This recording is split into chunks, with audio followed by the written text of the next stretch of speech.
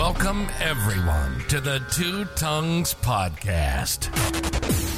Consider this your invitation to join Kyle and Chris on a journey through our minds. Where we explore the questions that have fascinated us for as long as we can remember. Could anarchy actually work?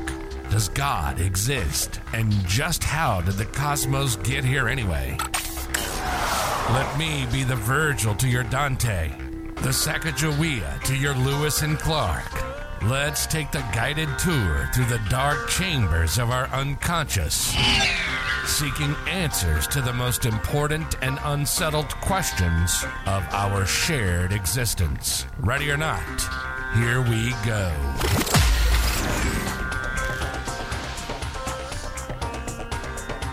Here we go.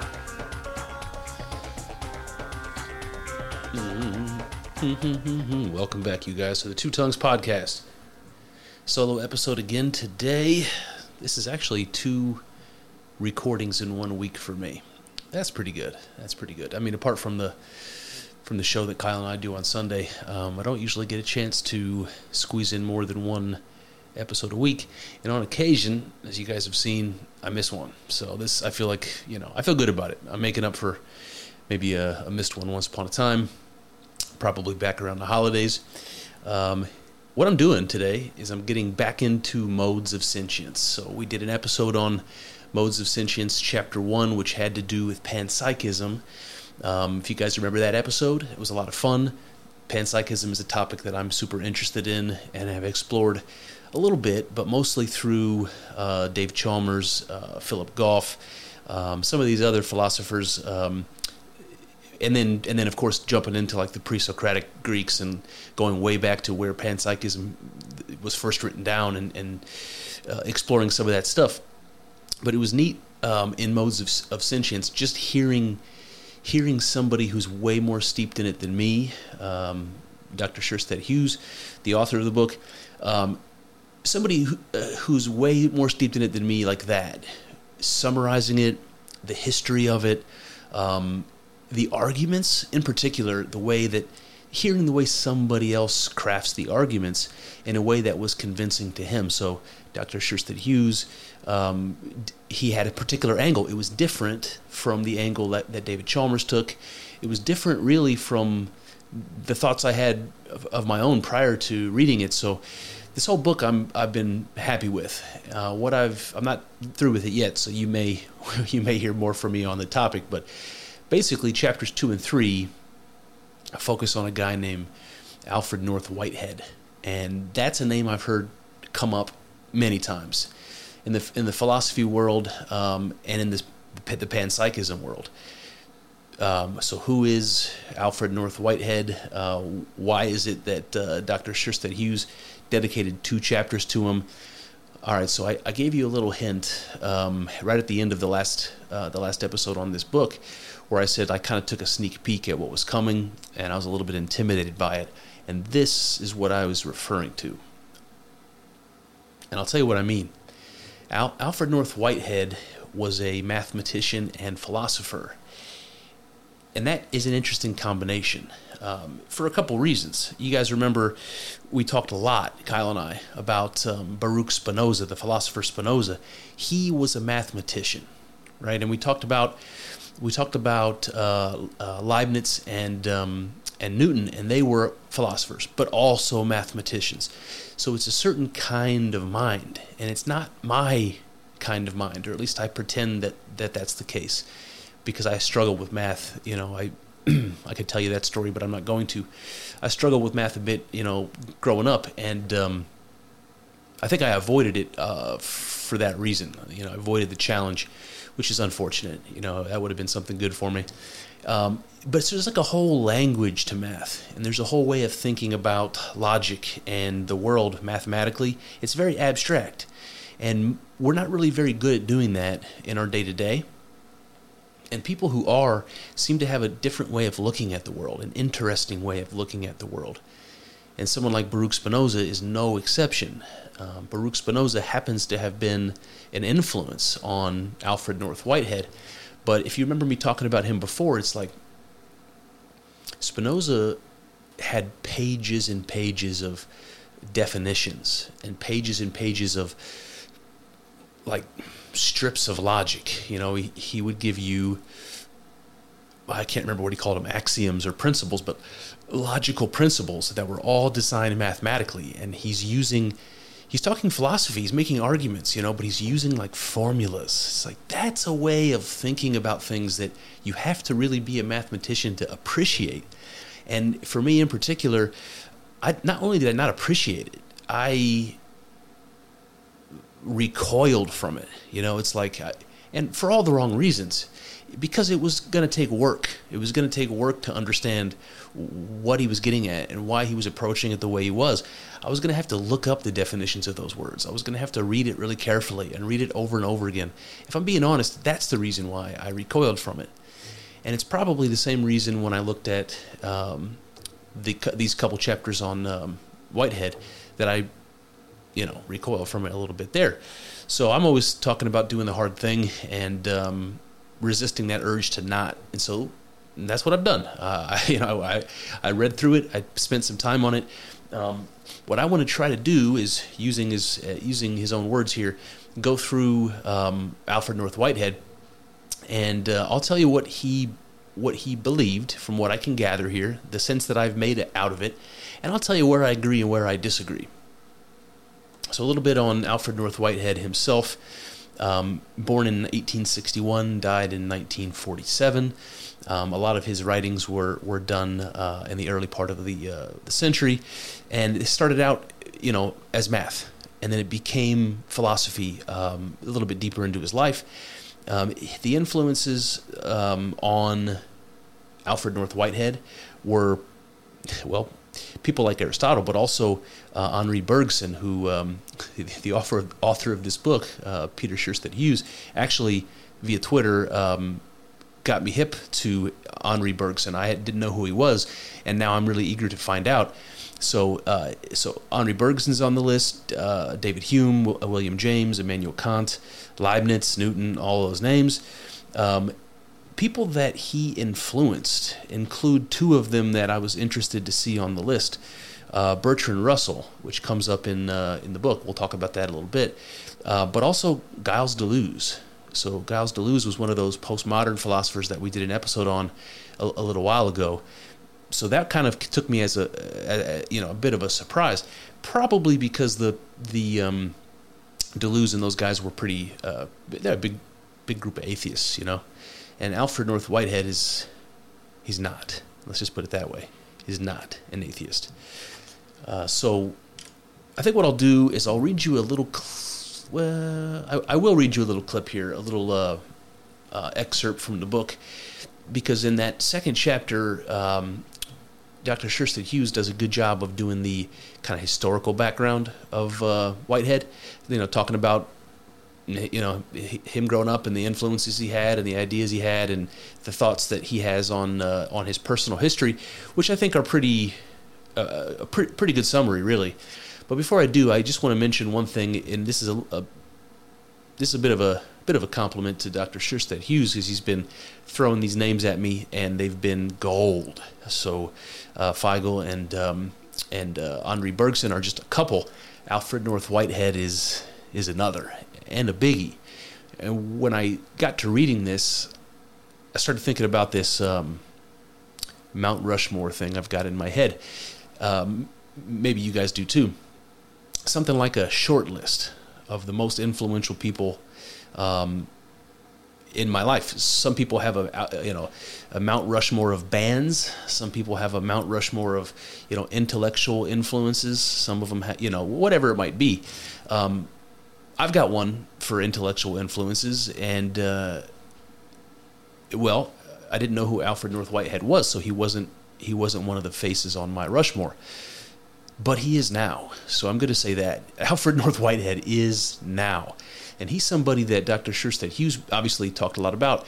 But I just finished reading David Chalmers' Conscious Mind, and he references Alfred North Whitehead as well. So the name just keeps popping up. Now that I've read him through Dr. Sherstedt Hughes, I'm putting his face on Rushmore. So I want you to know that his face is going up on on Rushmore. Who else is on that Rushmore? If you might want to know, you kind of have to limit it to 4 faces because that's how many faces are on Rushmore. So we're going to go Carl Jung, we're going to go Wilhelm Schmidt, Alfred North Whitehead, and Jordan Peterson. So I wonder if you guys know who all those people are, what you think of that. Carl Jung is, obviously he's one of the OG analytic psychologists, the guy that talked about the collective unconscious. Carl Jung, the guy that walked that line between spirituality and modern science. Then you've got Wilhelm Schmidt. He was a Catholic priest, but also an anthropologist, one of the early anthropologists, a guy that walked the line between religion and science. You've got Alfred North Whitehead, who we're going to find out did quite the same balancing act, and Jordan Peterson, who, resist as he might, is definitely walking the line between religion and science. There are other people on that list that have come and gone from my Mount Rushmore. Charles Darwin's grandpa is a guy named Erasmus Darwin. He's definitely one of those guys. Even Ayn Rand was on that list once upon a time. All right, without further ado, let me just read you this little clip from the beginning of the description of Whitehead. It goes like this. Philosopher Alfred North Whitehead's career can be glimpsed through trinities: Cambridge, London, Harvard. Mathematician, philosopher of science, metaphysician. Anglican, agnostic, heretic. Religion, science, and philosophy. So, yeah. I mean, high level, that's it. Alfred North Whitehead's life and career can be, and ideas can be broken up into each of these 3 categories. They kind of break in this tripartite, this Trinitarian sort of way. Cambridge, London, Harvard, mathematician, philosopher, metaphysician. Anglican, agnostic, heretic. That's a good one. Let me stop there for a second. Born an Anglican. Towards the middle of his life became more of an agnostic, like many of us do. And then towards the end of his life identifying as a heretic. So that's pretty interesting. And then religion, science, and philosophy. So Whitehead's going to find himself divvied up into these areas, and you'll see that is, as we go through here, that is absolutely the case. A little bit more historical background. There's another phrase here from the book. It goes like this. As a student at Cambridge, Whitehead belonged to the Cambridge Conversations Society, which discussed philosophy in an open forum. So members would ask abstract philosophical questions, to which each of the members would have to provide a response. So you can imagine this is like a Skull and Bones situation. It's like a secret society, within a Ivy League university, a very old Ivy League university. And what they were doing was basically getting these people together that had a mind towards philosophy, that were willing to entertain new ideas, and college kids getting together and thinking big thoughts, and that's what they did. And Dr. Sherstead Hughes gives some examples of some of these Q&As that were recorded that came out of this society, including the questions that Whitehead answered and his responses. And it's pretty cool. I mean, what it does to me is it exposes these like mystic feelings that I think Whitehead had going back to his college days. So if he's anything like me, that probably goes back deeper. It probably goes back into childhood sometime. But by the time he was in college, it was full force, an obsession. And so I'll just read some of these to you from 1885. One of the questions was, shall we transcend our limitations? Whitehead's response, yes, I want to see God. So that's interesting. First of all, I want to see God is a desire that I can appreciate on more than one level. It's also an interesting way of answering that question. Should we transcend our limitations? What does that mean? Can we become more? And if we can, should we become more? Is there something better, higher, greater, more that we can aspire to? Shall we transcend our limitations? Shall we put aside anything holding us back? Even if that's, all of the dogma and the rules and the traditions that brought us to where we are. Should we push the envelope? Should we do something new? And Whitehead says yes. But he not just yes. He says, yes, I want to see God. So clearly, to Whitehead, transcending limitations has something to do with God. And I think that's an interesting setup for what we're going to see today. So there's another that I'll tell you here that was asked. The question is, does the devil exist? And Whitehead's response, yes, but not just yes. He says, yes, he is homogeneous. What in the hell does homogeneous have to do with the devil? Homogeneous means uniform, means everything the same, homogeneous. Does the devil exist? Yes. And to Whitehead, it's homogeneity. It's being just like everyone else, right? I think that maybe that's connected to the idea of transcending limitations or pushing the envelope. It's like you have to be different in order to do that. You have to be different in order to get something different, to get something more, to push the envelope, to transcend, to see God. That's what Whitehead wanted, going way back to his college days. He was a kid, I said already that Whitehead is Whitehead is related as a philosopher to Bertrand Russell. In the early part of chapter 3, you find out that Bertrand Russell was actually a student of Whitehead, which I thought was pretty cool for a couple of reasons. Firstly, I like Bertrand Russell's philosophy, and secondly, there's a particular thing that he talks about called monism, Russellian monism. You can look that up. It's a way of looking at the world or looking at God that's not very different from what we're going to talk about from Alfred North Whitehead, and you wonder if there's some borrowing going on or some influence going on. I'm sure there is. But Bertrand Russell was somebody who was an atheist, and Whitehead was not. So that's interesting. All right, so before we jump into the book, this is one of those episodes where I'm going to have to give you a vocabulary lesson. We had to do that once or twice before when we're talking about philosophers. Maybe even in the Deleuze episode we had to do that. I think we did, actually. Some of the words that philosophers use, they're like special words. Sometimes they're made-up words. But when I say they're special, I mean they're used in a certain way in philosophy. You don't really use the words like that in any other context. So we kind of have to do a vocabulary lesson. Like, again, some of these words are made up for a particular purpose, but some of them have definitions that are basically made up for a particular reason. And we're going to get some of that with Whitehead, so let's talk about a couple of these words. Two words kind of related.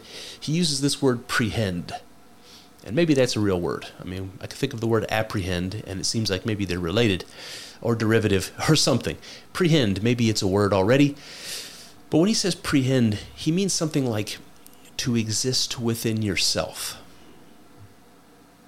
To exist within, or to exist within yourself. To be something within something. To be a self within a self.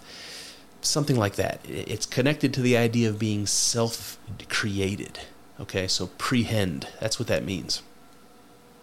There's another word he uses, ingress, I-N-G-R-E-S-S. Which sounds a lot like what you think it's going to mean, to ingress. It means something like to project. It's to project within. That's what ingress means. It kind of means to encroach or to be projected within. And I don't want to over-explain it because we're going to see it in the context here. But prehend, to exist within yourself, and ingress, to project within. These words come up. Another word comes up, concretion. Oh boy. Sounds like concrete, and I think that's a good way of remembering what it means. Concretion is like to make something concrete, to make something real, to make it manifest.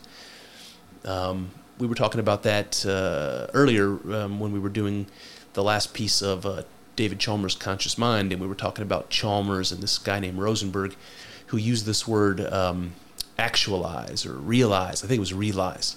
They used this word realized in talking about the process of something becoming materially real. And there's all kinds of assumptions that are tied to this word that I won't get into, but I just want you to know concretion is a word that means to make something real. Then there's a whole bunch of other words that are kind of related that come up. They make me think of Scientology every time I read them, and I mean no disrespect. But remember when we read the Scientology mailings that I got, and there's all that vocabulary in there that Scientologists invented, that L. Ron Hubbard invented, just to have these, fancy ways of talking about things. Some of that, I think some of that's parallel here with Whitehead. Again, I don't mean any disrespect by it. So these are some of the words: occasions, entities, nexus, and societies. And all of these words, all of these different words describe consciousness in varying degrees of sophistication or complexity. So consciousness, an entity is conscious, an occasion is conscious, a nexus is conscious. They're all different forms of varying levels of consciousness. That's the best way I can explain it. They seem to compound upon each other or to accumulate, which is how an occasion becomes an entity, or an entity becomes a nexus, or a nexus becomes a society, or whatever it is. Something like that. There's no need to get bogged down by it. Then there's another word, maybe it's the most important of them all, because it's related to what Whitehead is known for. Whitehead is known for a type of philosophy called process philosophy. So there's a word that comes up. It's creative advance. That's the word that he uses. Creative advance. And that's the word that refers to the process in process philosophy. So what does he mean when he says creative advance?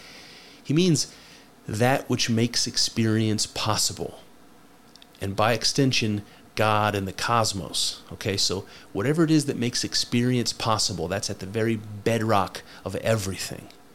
That is where God and the cosmos come from. They come from this thing called process. It's called creative advance. And that idea actually reminds me of something else. It reminds me of Tao from the Chinese religion, Taoism. And I did many episodes on Taoism, from different angles. But if you remember, Tao means the way. And so it's like Tao is God. There's no doubt about it. Tao is God. But it's hard to imagine Tao as God in the way that Western people do, because Tao is not embodied as a anthropomorphic person. It's not. God is not. In Chinese Taoism, God is not an entity. God is called the way. And I think that is way more in line with what Whitehead calls process. So if we imagine, like the Taoists do, that God is, boy, so hard to put words to. Even the Taoists say that. It's very hard to put words to. But Tao is not a thing. Tao is something more like a process. It's like what nature follows. It's like, it's described as all sorts of things. It's described kind of like the path of least resistance. If you just go with the flow, then you're kind of, in accord with the Tao. The Tao is the force that makes things possible, the creative force that makes things possible. And that's how Whitehead describes process, what he calls creative advance. Again, don't want to get bogged down too much. I just want to give you a little preview of some of the words you're going to hear as we go through. All right, we're almost there. Almost to where we're kicking off. There's one other thing I want to add, because I did just read David Chalmers' Conscious Mind, very famous book on consciousness. Now I'm getting into Whitehead, and obviously a very famous thinker about consciousness. Chalmers said something about different philosophers that study consciousness. And a lot of the modern scientists he criticizes, because he says that they don't take consciousness seriously. They try to write it off. And he Chalmers, he takes consciousness seriously. He's dedicated his entire career to it. So Whitehead, he's somebody who takes religion seriously. The way that Chalmers says he takes consciousness seriously. Whitehead is somebody that takes religion seriously. And what I mean by that is he doesn't write it off. He doesn't write it off as a bunch of woo-woo. He doesn't write it off as a bunch of, ancient stories for children whose meaning is lost to time or has been, exceeded by modern science and is unnecessary anymore. That's how people in the modern world think about religion to a large degree. It's a collection of myths, something that we've outgrown.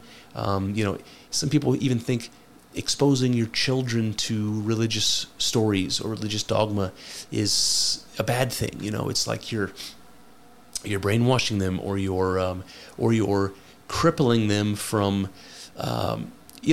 starting off from the cutting edge of science. It's like if you indoctrinate your kids into religion, somehow you're putting them back into this medieval frame of mind, and you're like doing them a disservice. These are the kind of ideas and thoughts that people have about religion today. Those are people that don't take religion seriously. Okay? People like Carl Jung, who was a psychologist, but understood that the kind of images that appear in myths also appear in dreams. And that people that have psychological issues, especially stemming from trauma, have a lot of the same sorts of stories that you see in myths. And that's somebody who put two and two together and took religion seriously. Okay? That's what I mean. Whitehead is somebody who takes religion seriously. I think that's enough intro, you guys. Let's get into it. All right. So Dr. Sherstead Hughes opens this up, that chapter 1 is sort of a high-level, or chapter 2 rather, sort of a high-level view of Whitehead's metaphysics as Dr. Sherstead Hughes understands it. And then the chapter that follows is a deeper dive. It's the whole history and just a deeper dive on the whole thing. I've kind of combined these things together. So let me just start here. Whitehead would supersede the orthodoxy of his forefathers by adopting and amending the heterodoxy of Spinoza and Leibniz. All right, so what is he saying here? First of all, Dr. Sherstead Hughes wants you to know that Whitehead is pushing against the orthodoxy from the very beginning. Okay, so the people that are accepted as the authorities and the ideas that are accepted as truth, Whitehead has always been seemingly comfortable pushing on those and ruffling feathers. I say that because when we say that Spinoza, or that Whitehead supersedes the orthodoxy of his forefathers by adopting and amending the heterodoxy of Spinoza, Spinoza was one of those people that pissed everybody off. He said things that nobody else said, basically things that boiled down to God and the cosmos are one and the same thing, or God and nature are one and the same thing. And he got excommunicated from his Jewish community for saying those things. He got in trouble with the government for saying those things. He got in trouble with the Christians for saying those things, and he said them anyway. He was also a mathematician, so was Leibniz. And these are people that Whitehead saw as he was basically picking up the torch from them. And that's why Dr. Sherstead Hughes says that he adopted, but he amended the heterodoxy of Spinoza. So he took a mathematical approach. He had a similar idea about God as maybe as a starting place, or a similar understanding about nature. And then he builds from there. So Whitehead is going to take the torch from Spinoza and Leibniz and keep right on running. Now you might want to know, what is the heterodoxy of Spinoza? If that's what Whitehead is taking and running with, what is that in a nutshell? In a nutshell, that God is nature, a single substance, which from one perspective is matter, and from another, mind. I think that's a beautiful quote from the book. That God is nature, a single substance, which from one perspective is matter, and from another, mind. So firstly, I just want to say, a single substance, so as to say God is a single substance, that's that's already bordering on the mystical, because the mystics have such an emphasis on God being one. And then you have Whitehead here saying God is a single substance. Well, that's, potato. You're saying God is one. So that I can dig. Then he says something even cooler as far as I'm concerned. He says God is the one thing that from one perspective is matter and from another perspective is mind.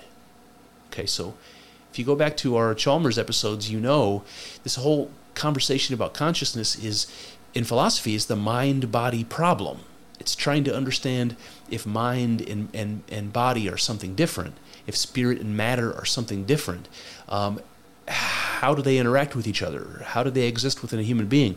What's their relationship? What's their real nature? These are all these questions that are hard, maybe impossible to answer about this mind-body duality that philosophers will talk about.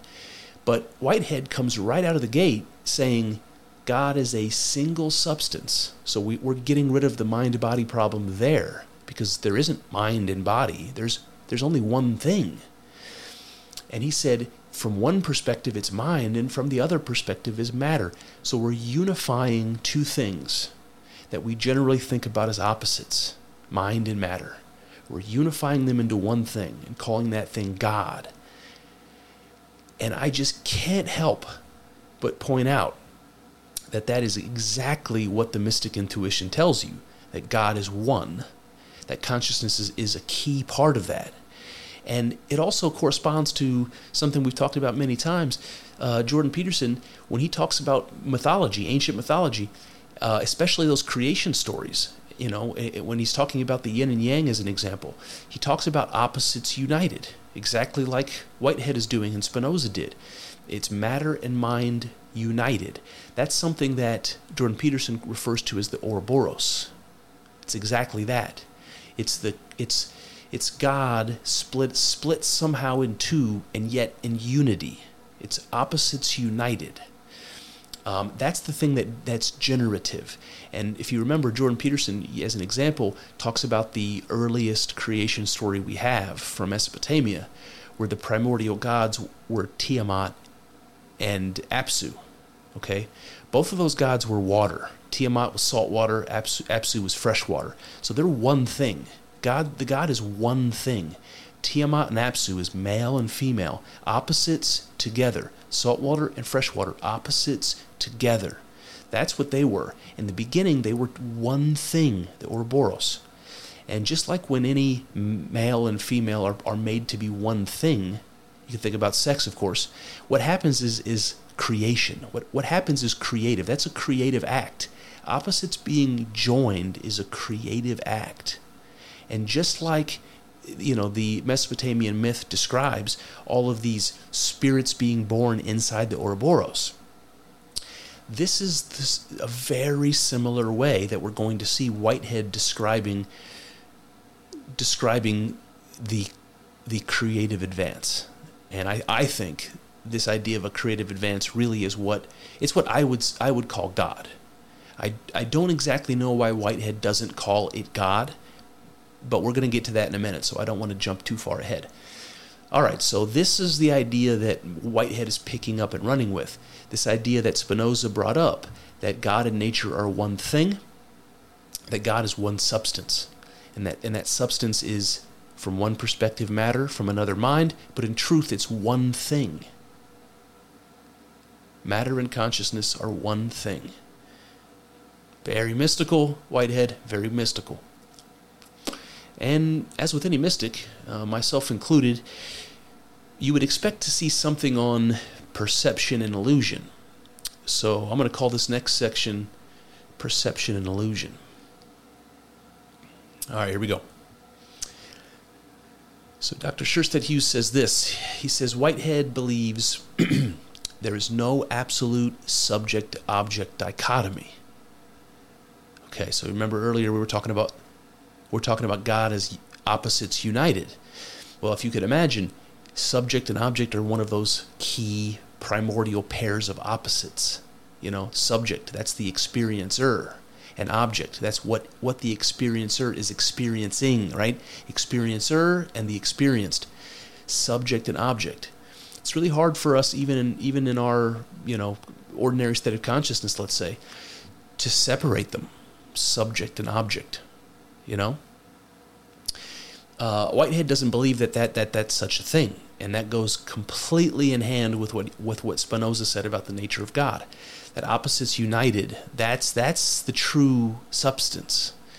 Any sort of division there is something else. It's something maybe like illusion. So again, there's no subject-object dichotomy. There's really just a union, something that Whitehead will call a flux, but he again also calls creative advance. So you can just think of that as I'm going to think about that as God. So I'll try to make that more clear. All right, he says that one perceives matter and mind as having distinct properties does not, in fact, entail that matter and mind are distinct. Whitehead argues that our perception is very limited and consequently does not adequately provide us with a full concrete nature of the object observed.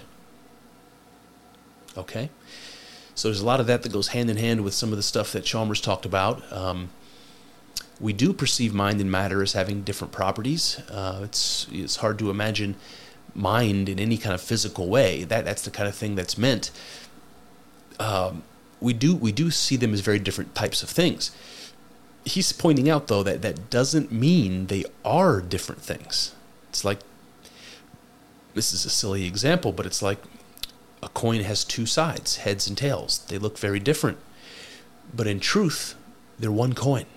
You know, they seem different, but that's a mistake to assume that they are different. They might not be. And then again, Whitehead's saying that our perception is very limited, so it doesn't provide us with a full picture of reality. See, this is interesting. This happened with W. Stacy, who we read before. This happened with Jordan Peterson. This happened with myself. This is pointing out that reality is more than what we're capable of perceiving at any given time. And so that we know that there are mysteries to the world. It's not possible for us to be aware of everything. And so once you realize that your perceptions are something more like representations of the world rather than the actual world, then you realize that there's mystery there in the world that goes unobserved. There's mystery there that goes unquestioned. And how deep that mystery goes is anybody's guess. So this idea of perception and illusion is coming to terms with it is very often the beginning of this mystic quest. The Buddha comes to mind. You guys remember the story of the Buddha where he was a prince and he was kept away from all the poverty and death and sickness his entire life. And one day he accidentally stumbles upon old and sick and dying people. And it sends him off on this quest. You know, it's like you realize that there's reality out there above and beyond anything you knew before.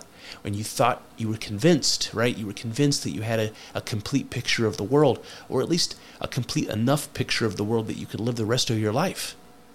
And then suddenly you encounter a truth, a reality that you couldn't have anticipated. And then it opens up this question, what else is there to know? What else is there out there? And that's all it takes. That's the beckoning whisper of fate. That's all it takes to send people on a mystic quest. One that I've been on. One that Whitehead is on. All right, he goes on. He says, for example, consider the difference between the paving stone as perceived visually and the paving stone as described by the physicist. When we consider the fact that we only perceive a fragment of the stone, when we consider the fact that we only perceive a fragment of that which we conceive as a paving stone, we do not perceive the other side of the stone, let alone its inner, busy constellation of particles. Then we realize that our perception and the conception related gives us abstraction rather than adequacy. We cannot trust that the ways things appear reflect the way they actually are. And there it is, that last sentence. That is that beckoning quest. We cannot trust that the way things appear reflect the way they actually are. So the quest is, to find the way they actually are. That's what we want to know. As soon as we realize that what we think we know isn't fully, the story, then we want to know the rest of the fucking story. And that's what's happened here. And I think that's interesting that he talks about just an ordinary paving stone. He's like, look, there's part of this paving stone that even in your ordinary waking reality, you step on top of it, let's say. Even in that situation, you don't notice. It's the other side of the stone that's in the mud that you can't see and don't even care about. But when you think about it like a physicist, like he says, a busy constellation of particles, and you know that you're not seeing or experiencing any of that either, then you realize that what you're missing is not just the underside of the stone that's in the dark. You're missing most of what the stone is, right? You're only seeing it as a hard surface to step on. You're not seeing the vast complexity of quantum magic that's going on inside, let alone the other side of the goddamn stone that you can't see. There's way more to reality than we're able to understand at any one time. And it's a mystery that calls out to us. All right, he says, an abstraction is part of a concrete truth. It is an extract from the whole. To mistake an abstraction for a concrete truth is an all too common human error. So this kind of goes back to the example of the paving stone. So the paving stone is just an abstraction to me, because I don't really know the stone to be or experience the stone to be a busy constellation of particles. I don't have that, experience at all. What I'm experiencing is just a hard, flat surface. That's all it is to me. So that is what I mean by an abstraction. To me, this busy constellation of particles that makes up this stone is just a flat, hard surface. So I understand it abstractly to be only a small part of what it actually is. And so that's what he's warning us of here. What Whitehead is warning us of is that we see most of the world like that, maybe all of the world, as an abstraction, as something functional, but as something way less than what it really is. And he said people all too often make the error of thinking the abstraction is the truth. So you look around the world, you think you understand the world. That's an abstraction. You don't understand shit. Okay, that's what's being said here. This is the mistake of making the representation the thing itself. Okay, you remember earlier I said we can't experience or observe everything that something is. So to us, the world is not really the world. It's a representation of the world. It's like a cartoon of the world. It's like a low resolution map of the world. It's not what the world really is. And that's mistaking the representation for the thing itself. That's what he's pointing out here. So it's just another way of saying, don't be so sure that you understand the world the way you think you do. Don't be so sure that your knowledge is as complete as you think it is. There's mystery way beyond our understanding, to the point that our reality is something more like a representation, an abstraction, and not a reality at all. All right, he says, Whitehead advances this insight to say that our knowledge of matter itself is far from adequate. He says, matter includes qualities that we might call mental, such as primal basic forms of will and memory. Okay, so now we're getting into an interesting sort of panpsychism. He's saying all matter has mind. And he says, think about them like primal, basic forms of will and memory. So even the most fundamental, simple, matter, quantum particles, let's say, have some mental properties. They have some sentient, conscious properties. All right, he goes on. It says, Whitehead adds, we should not believe that our perception is limited to the traditional five senses. Both matter and perception are not as limited as we conceive.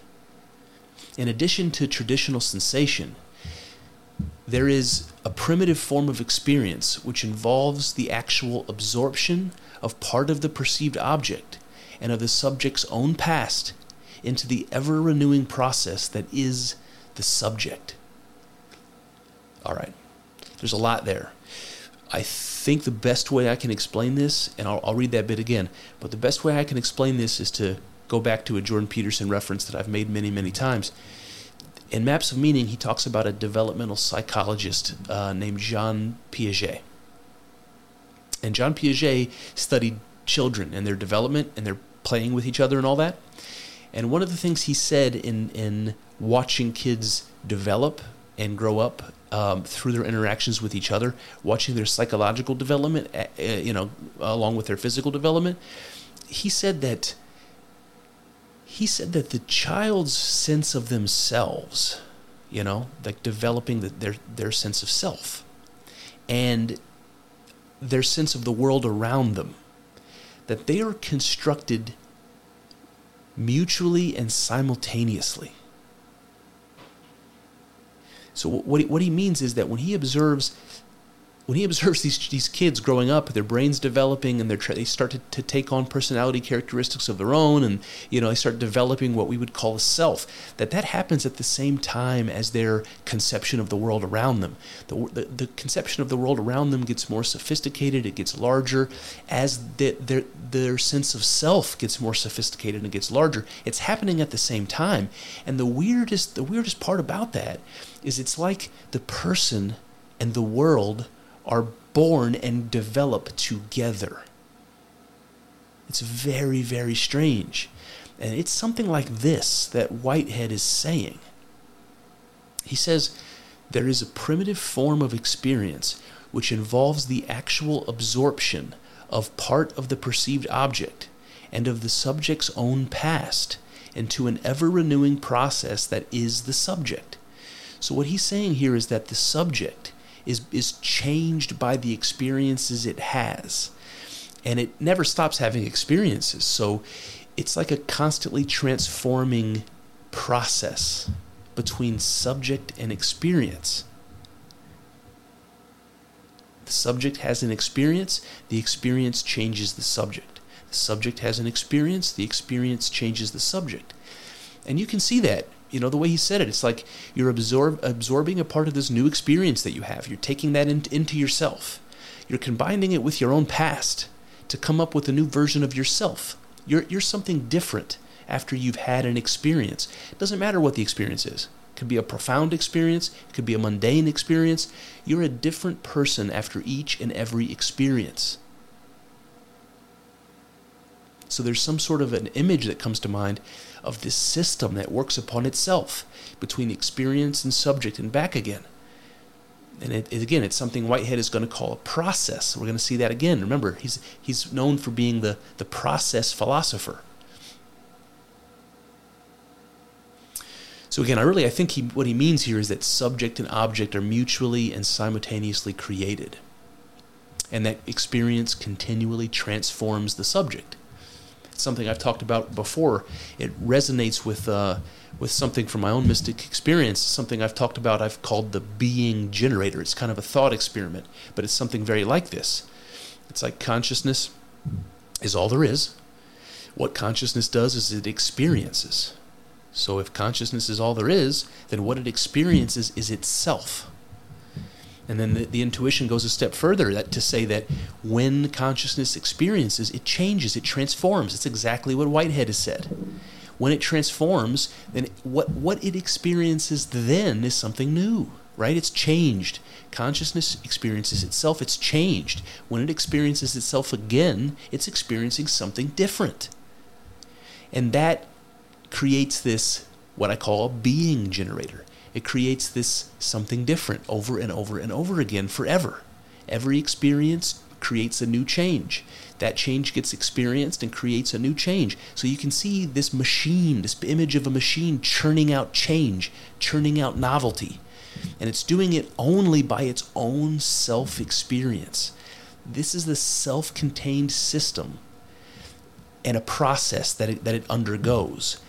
That is exactly what Whitehead is going to try to talk about, in exactly those terms. And the strangest thing for me is to have never heard of Whitehead, to have never read any of his philosophy, to have had a mystic experience that told me exactly what he's trying to describe. And it's just like, it's a surreal experience to hear some thought you think is novel and some thought that you think is profound, and then hear it from somebody from 1885. It's just amazing. It's amazing. All right, he goes on. He's going to say something strange here, but I want to read it to you. He says, causation is perception. Causation is perception. There is no causation without perception in the universe. All forces are felt. All forces are felt. All right, so this idea about felt is interesting because it brings to mind qualia. It brings to mind what consciousness brings to the table. It's what it feels like, you know. That's what consciousness lends to our existence. It's like our inner experience, what things are like. When we have experiences, what they are like. They feel a certain way. And this is how Whitehead describes it. He says all forces are felt. So there's a connection there to consciousness. You know, consciousness is the thing that feels. So you've got that connection there. And then this idea of causation is perception, that there is no causation without perception, that's interesting and hard to wrap my brain around. The only thing that really comes to my mind is it's kind of a reference back to that thought experiment of the being generator. It's like when consciousness experiences itself and it changes. The change is the new thing. The change is the thing that's going to be experienced. You know, it's like if you have the same experience over and over and over again, like if you're sitting there listening to white noise, and then you hear like a bell ring or something. It's the change. It's like there's a point in time where you don't even hear the white noise anymore. You get accustomed to it. It's like you're not even really experiencing it anymore. But as soon as it changes, as soon as that audio information changes, then you would notice it right away. Then it pulls your attention back to it. So there's something about change that is very important. It's like the transformation itself is what you're experiencing. You know, if consciousness was unchanged, it seems like one experience would be enough, right? Because if it didn't change, then that first experience is going to be the only experience. If it changes, though, then you're experiencing something new. So I think there's, again, I clearly don't understand it all that well, but I think there's something there about the transformation, the change. That's what's being experienced. That's what's being perceived. So when he says causation, you know, what is that? That relates to effect. Cause relates to effect. That's some kind of change. That's some kind of transformation. So when something changes, then it can be experienced. So what is being experienced is it's the change, you know?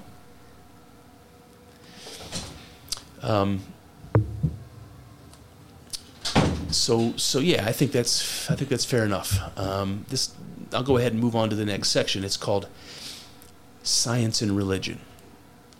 So remember, Whitehead is somebody that took religion seriously. He was a mathematician, he was a philosopher, and he talked a lot about science. So let's get into it. All right, Whitehead laments, and this is his Whitehead quote here, "Science, as conceived as resting on mere sense perception, with no other source of observation, is bankrupt. Science can find no individual enjoyment in nature. Science can find no aim in nature. Science can find no creativity in nature. It finds mere rules of succession. The reason for this blindness of physical science lies in the fact that such science only deals with half the evidence provided by human experience." All right, so this is Whitehead's first shot at science, and it's interesting. He's saying that if the only tools available to science are our senses, if that's the only way we can make an observation, that science is bankrupt, that it will go nowhere. And, you know, we can see, obviously, that the scientific tools have developed since the time of Whitehead. There's lots of ways of observing that are really sophisticated beyond, you know, what our senses can do. But that's not really what Whitehead meant. And you can see that in the end when he says the reason for the blindness of science lies in the fact that science only deals with half the evidence. So that what he's really saying here is that if science is relying only on sense perception, it's missing something. Because not everything can be seen or smelled or tasted or measured, right? And those are those mysteries when we were talking about perception and illusion. Those are those mysteries. You know, our perceptions are not complete. They don't give us the complete story. So if I'm only basing science on my sense perception, then I'm missing something. The thing that I'm missing is the other half of the human experience, the half that can't be measured or perceived, the kind that can only be felt, that comes from our consciousness. You know, what Dave Chalmers would call qualia, our subjective inner lives. All right, he goes on. He says, Whitehead sees both science and religion as open to development. Temporary forms, such as Newtonianism and Anglicanism, are but passing skins to be shed, parts of a process that will never end. Okay, so that's interesting for a couple reasons. You know, Whitehead's view of science and religion as being something that transforms, that seems to be akin to the idea of transformation that we just talked about, that consciousness transforms. That transformative nature of things is very important. Why would we not expect to see it in our searching after ultimate truths? If something like ultimate truth itself is transforming, shouldn't religion and science be transforming? And that's what he says. And he's like, look, there are no hard and fast truths. There are no permanent truths. And any of the isms that we can talk about are not permanent truths. Newtonianism, not a permanent truth. Anglicanism, not a permanent truth. It's like even those things have to transform and evolve. And I think that's consistent. At least Whitehead is consistent. You can also see a little bit of the bucking of orthodoxy there as well, like we talked about in the beginning. He's willing to throw away Newtonian science, and he's willing to throw away the religion he was born into, Anglicanism. So there's a little bit of the heretic that we talked about. All right, next he says, for Whitehead, religion comes from the individual religious experience rather than from social structures. And here's a quote from Whitehead. Religion is the art and the theory of the internal life of man. Religion is what the individual does with his own solitariness. Institutions, churches, rituals are the trappings of religion, its passing forms. I like it. I like it for lots of reasons. I mean, when he says that religion comes from individual experience, that's exactly what I'd read to you guys before from W. Stacy. He said exactly that the origin of all of the world's religions boils down to an experience. So I would call that the mystic experience, and I refer to that often. I think this is what Whitehead is recognizing. You know, religion as an organized, codified thing with the holy books and rituals and all that, they begin from somebody's mystic experience, from a personal experience. And then again, he's sort of bashing organized religion a bit by saying that all of the stuff that goes along with that experience, all of the trappings, as he calls them, churches, Bibles, religions, all of that stuff are its passing forms, he says. Again, no hard and fast truth. It should be transforming, right? Then he says, the true enemy is the doctrine of dogmatic finality, a doctrine which flourished and is flourishing with equal vigor throughout theology, science, and metaphysics. So I'll read that beginning part again. The true enemy is the doctrine of dogmatic finality. So that, he says, is what's making all of these disciplines sick. Theology, science, and metaphysics. So what does he mean by that? So this is the greatest statement here about bucking the orthodoxy and embracing being a heretic. He's like, look, when people get bogged down with dogmatic doctrine, when the rules are fast and firm, when there is no flexibility and things can't transform and change, they stagnate and die on the vine. And that's what's happened to our understanding of God through theology. That's what's happened through our understanding of the physical world through science, because we're missing half of the information. We're incapable of transforming. We're incapable of accepting this ignored part of our experience, our consciousness. And if we can't figure that out, we're not going to make progress in our understanding of God, and we're not going to make progress in our understanding of the physical world. And I have to say, I agree. All right, he says, heresy is a fundamental function of philosophy and theology. Orthodoxy, a symptom of decay. So, again, there's really nothing new here. This is what we just said. The foundation of reality is transforming. So any effort to pin down its nature permanently will necessarily fail. This is why orthodoxy and dogma are, quote, symptoms of decay, because they deny the most basic fact, this fact of transformation. All right, another Whitehead quote, religion is the expression of one type of fundamental experience of mankind. Religion is the vision of something which stands beyond, behind, and within the passing flux of immediate things. Something which is real and yet waiting to be realized.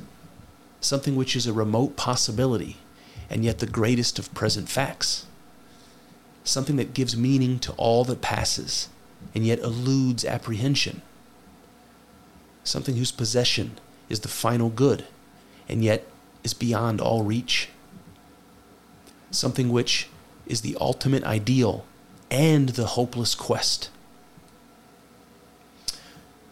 So what I want to hone in on here is this. He's talking about religion. What he's really talking about here is this, I think, this mystic experience, the truth of religion, the experience that he was talking about. That's the origin of religion. He says what it is something real and yet waiting to be realized. And I think that's the greatest summary of that idea that we talked about earlier about the union of opposites, right? The real and the waiting to be realized. That those are opposites, right? Something that we're going to see in a bit. He's going to call the real the actual, and the waiting to be realized is the potential. So we've got actuality and potentiality, and those are these two opposites, and that is what, again, the experience at the heart of religion is. It's a union of those things, of potential and the actual. All right. This bit here about it being beyond reach and about it being a hopeless quest, those are allusions to the infinity of God. Those are allusions to the idea that process that we're talking about, it doesn't end. And maybe it doesn't begin either. Maybe it always was, but it definitely doesn't end. The process of experience just continues. And there's no stopping that. So that, I think, is what it means by a hopeless quest. Like, there's no end to it. There's no end game. And then this last sentence goes along with it. Dr. Sherstead Hughes says, religion, like science, is an ongoing creative process of exploration. Both err, but both evolve. Well, what does it mean by evolve? Transform, right? Transform.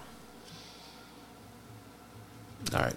This next section I'm going to call Whitehead's God.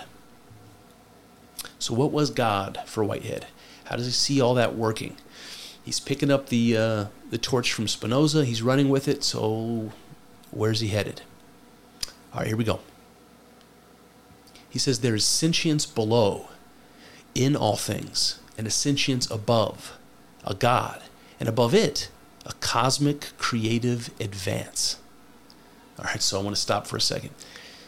So this is where I picked up that phrase, creative advance or cosmic advance.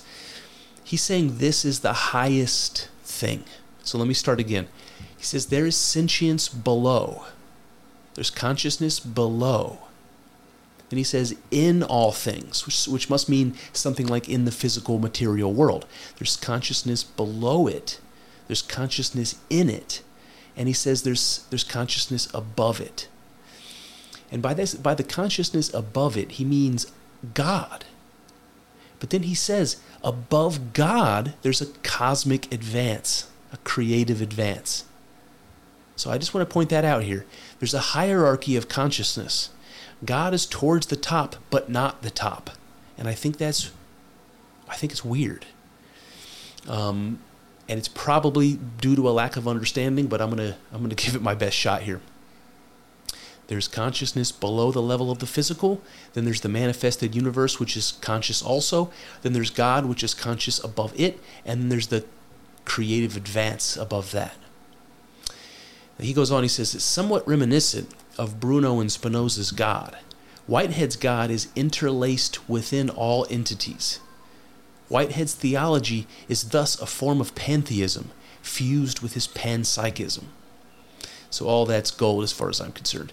So Whitehead's God, he says, is interlaced with all entities. So a lot of times we think about God as especially in the Judeo-Christian perspective, we think about God as outside of the world, above and outside of reality. And that's not what Whitehead says. He said, no. Reality is within God. It's all one thing, one substance, remember? God is not separate from material reality, from the cosmos, from our experience. God's not separate from it. God is it. It exists within God, that kind of a thing.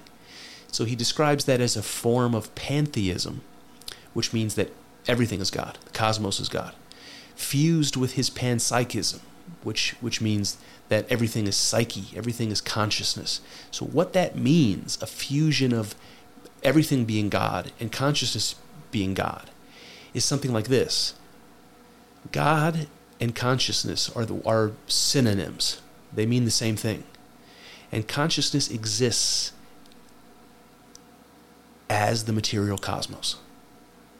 So all of that is one thing. God, consciousness, and the cosmos. They're just one thing, different words for one thing. That's sort of what we're getting at here. So Whitehead says God is nature.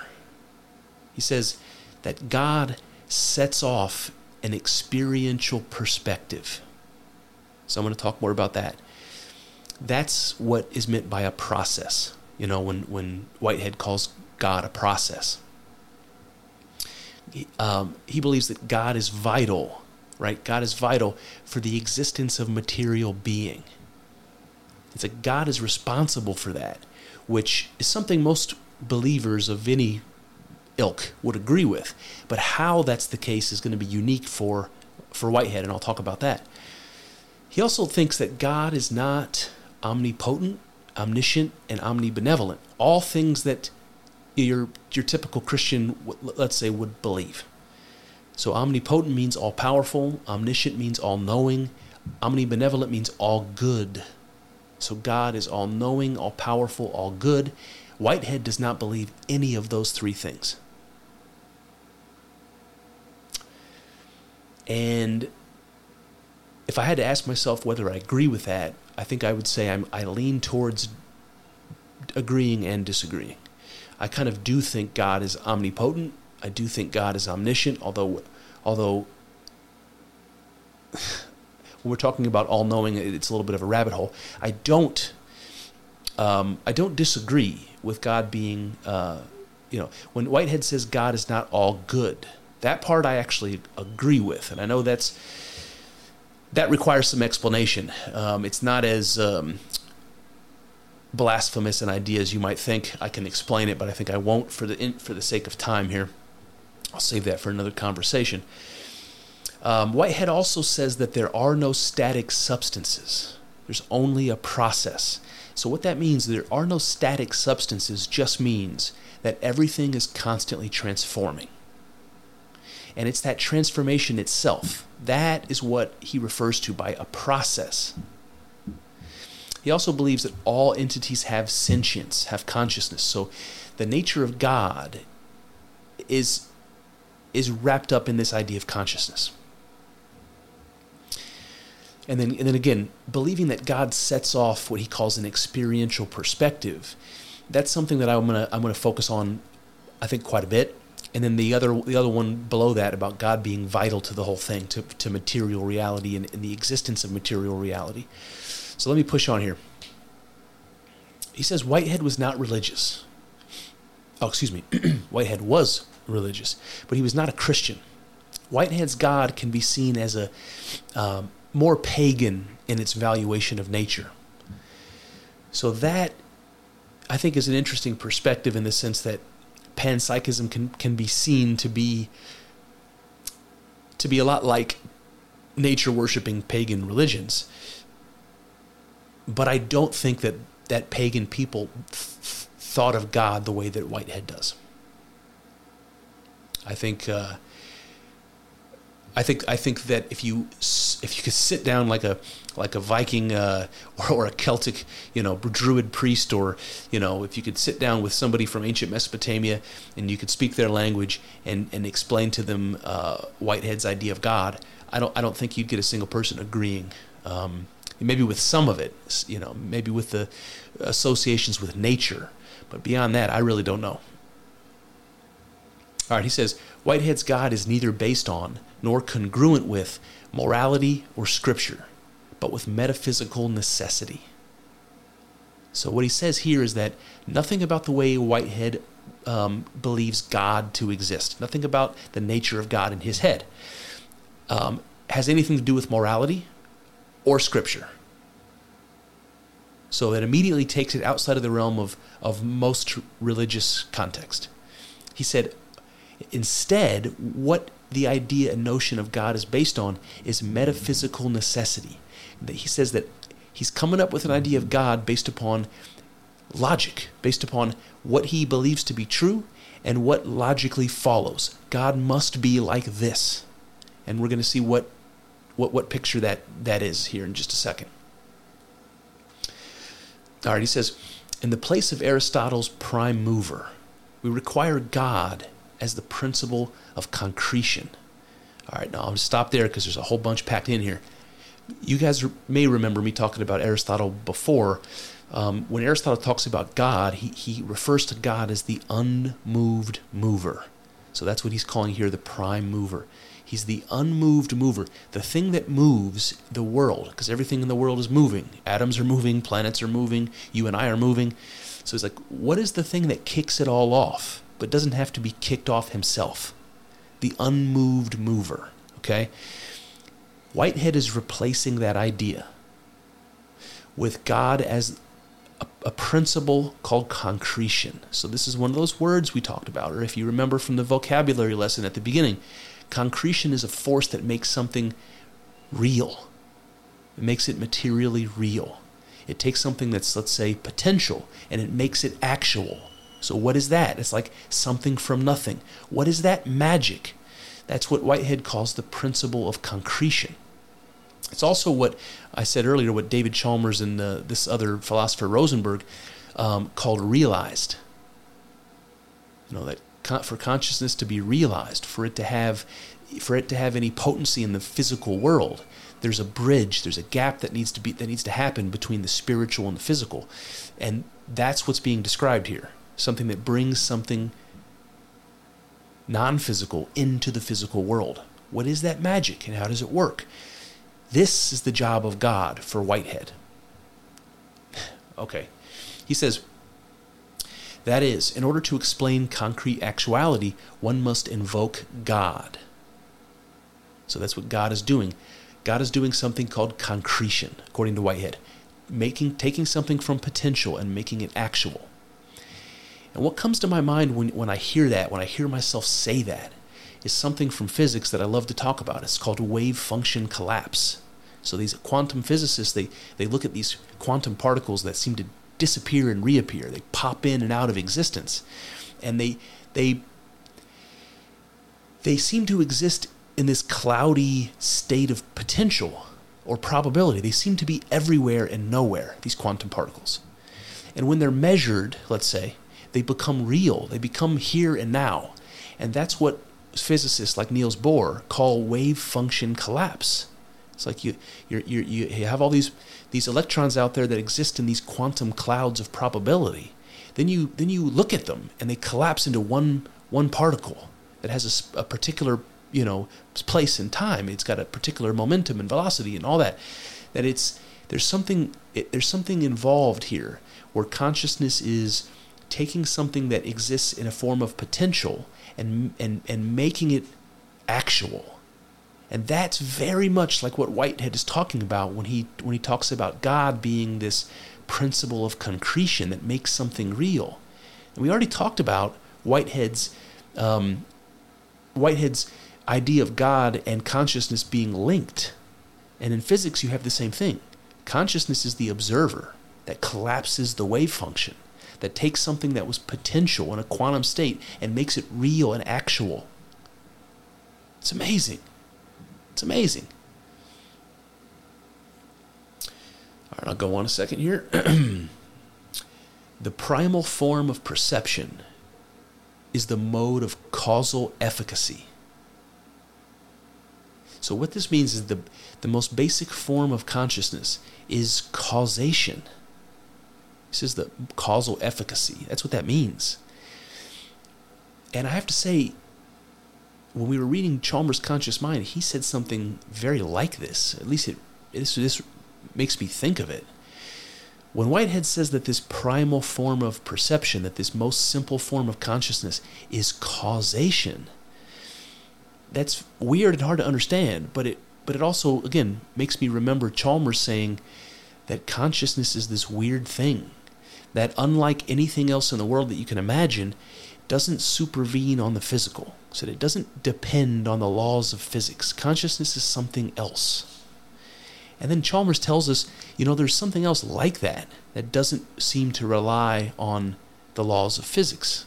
It's causation. The fact that cause exists at all and works, that's a mystery. And it doesn't seem to rely on the laws of physics. It just is. Like consciousness doesn't rely on the laws of physics. It just is in a kind of unexplainable way.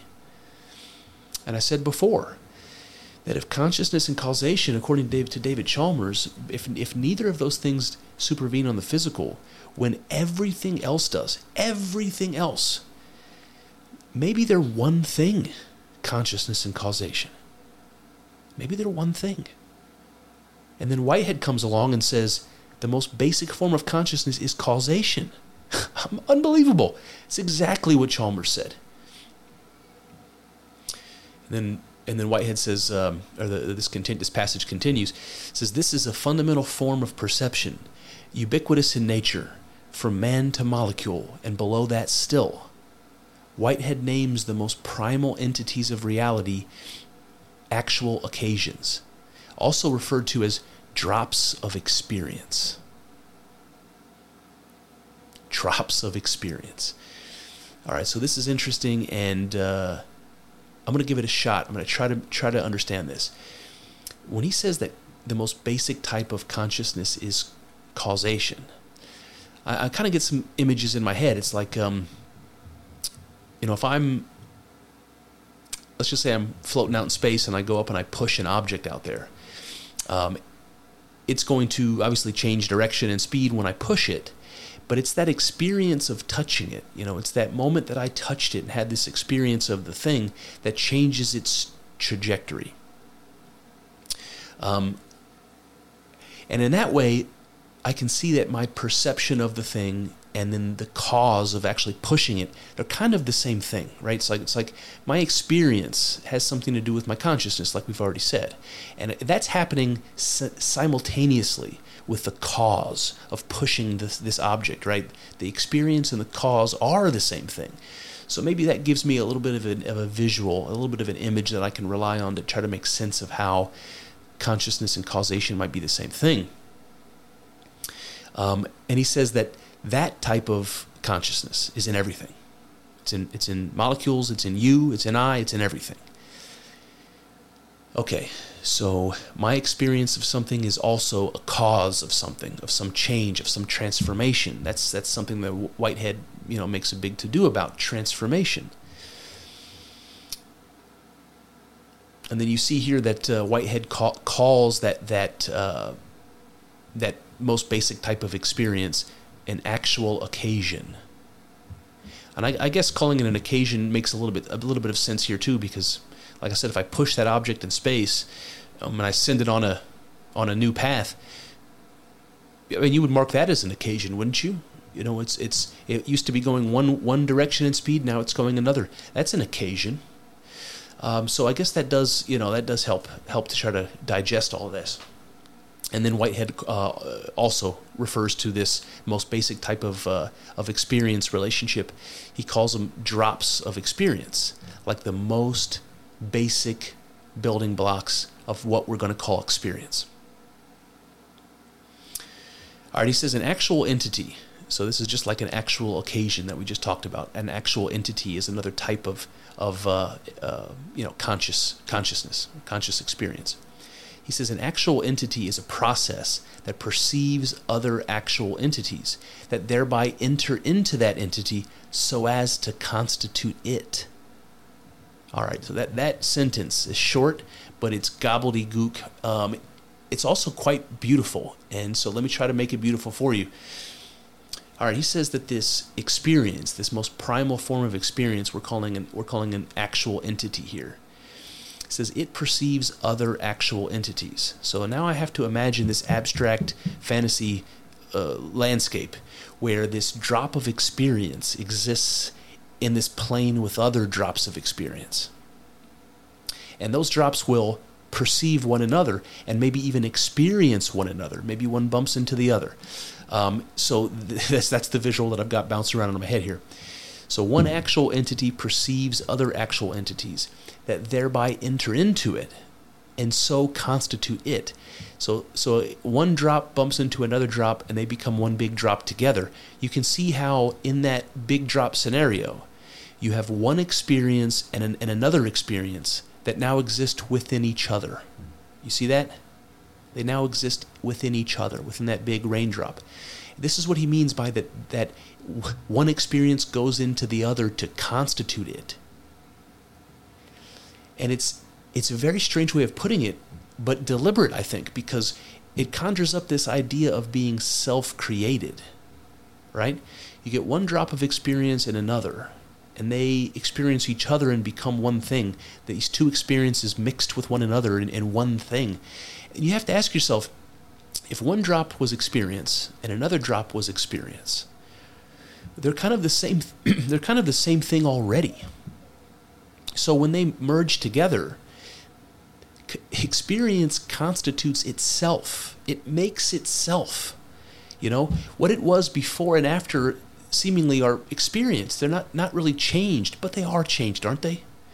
So this is this paradox, this very interesting sort of mind game that comes to mind here, and it's something that comes up a lot when we're talking about consciousness, especially in the context of psychedelics, because the fractal image comes to mind, and that's something that's so prominent in psychedelic experience. It shows you a pattern within a pattern, consciousness within consciousness. Isn't that what we're talking about here?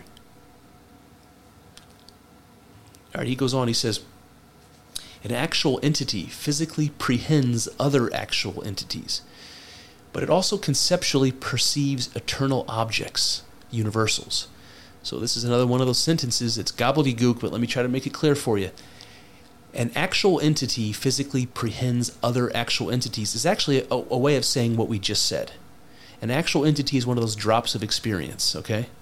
It says it physically prehends other actual entities. That means they exist within it, right? Remember, that's what prehends means. They exist within it. So just think about one drop meeting another drop, and they join in to become one, and then it meets another one, and they get joined in to become a bigger raindrop. They're all existing within themselves, right? This is the idea of prehension. It's that they're existing within itself. And that may sound weird. It may sound like complicated for no reason, but it's not. It has to do with, and Whitehead doesn't exactly make this clear, but he does when he says that everything is a single substance. When he goes back to Spinoza, that God is one and everything is a single substance.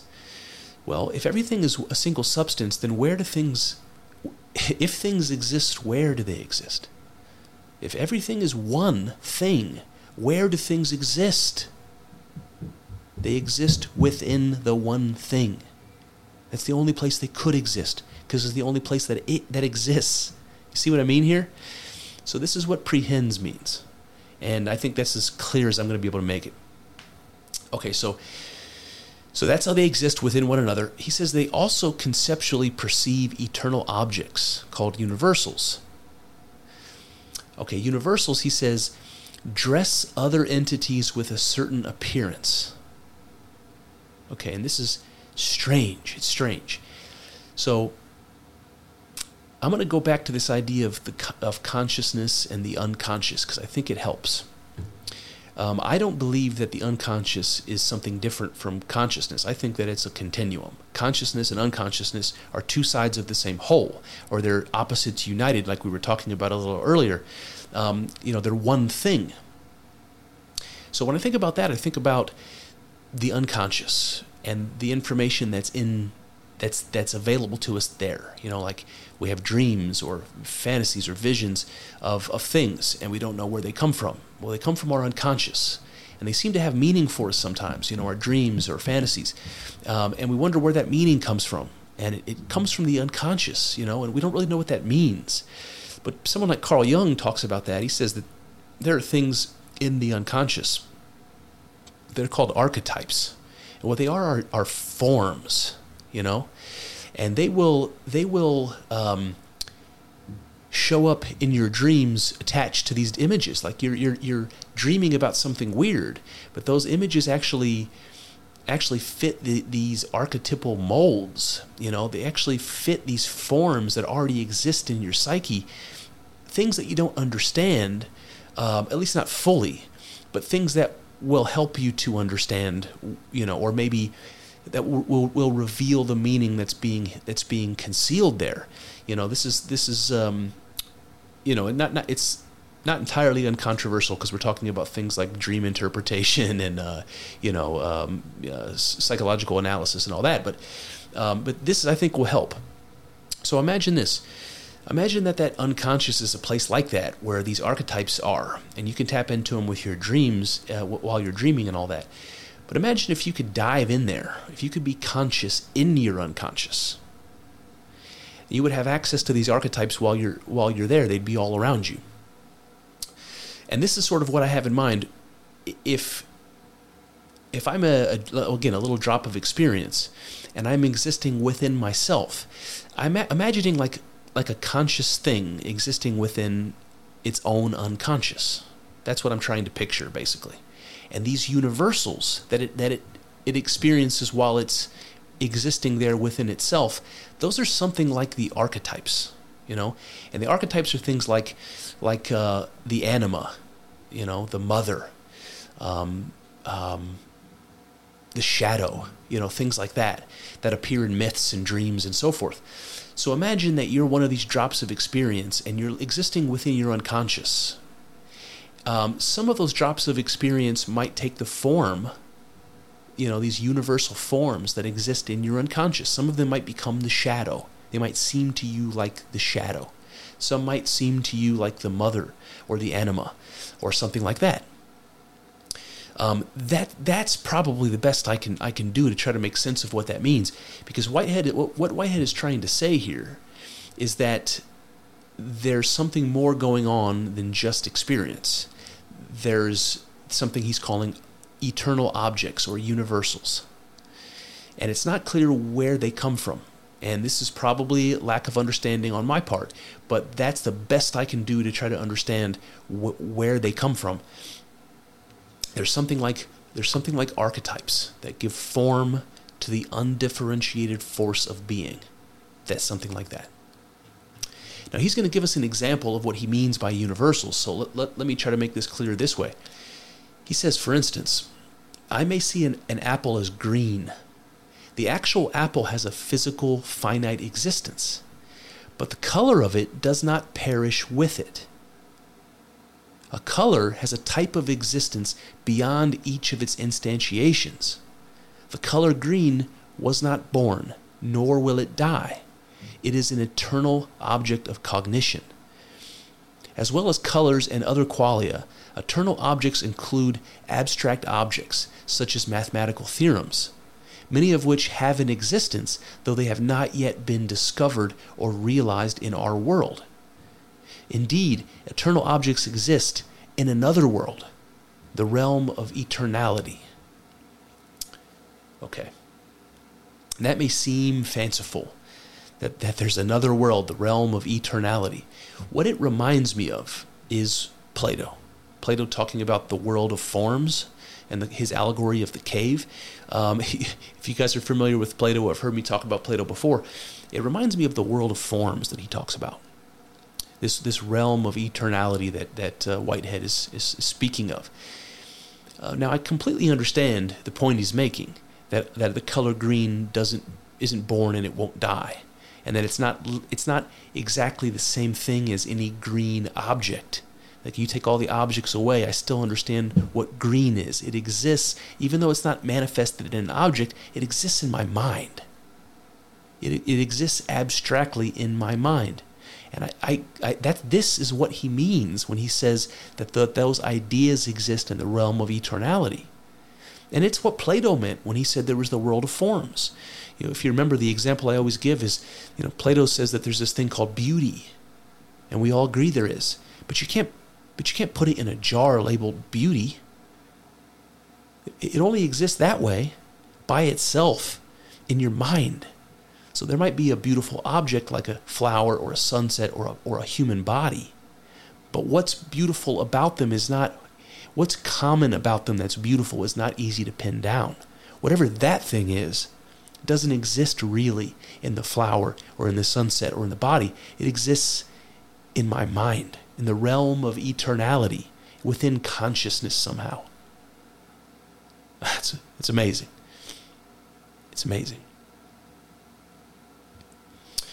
And so I look at this idea of something existing in psyche or existing abstractly. I look at that as like a place.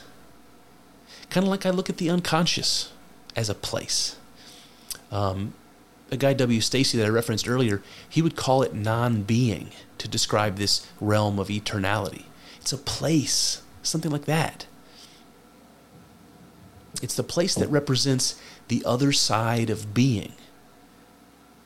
The place where we are God.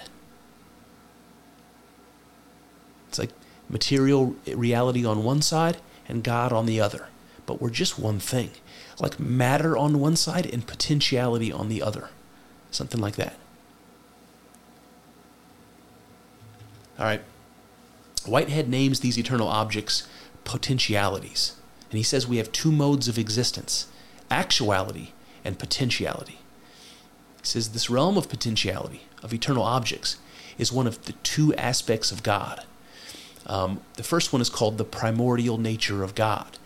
So I've got to stop here. I have to say again that there's these parallels that come up between my mystic experiences and certain other people that we talk about. And this is one of them.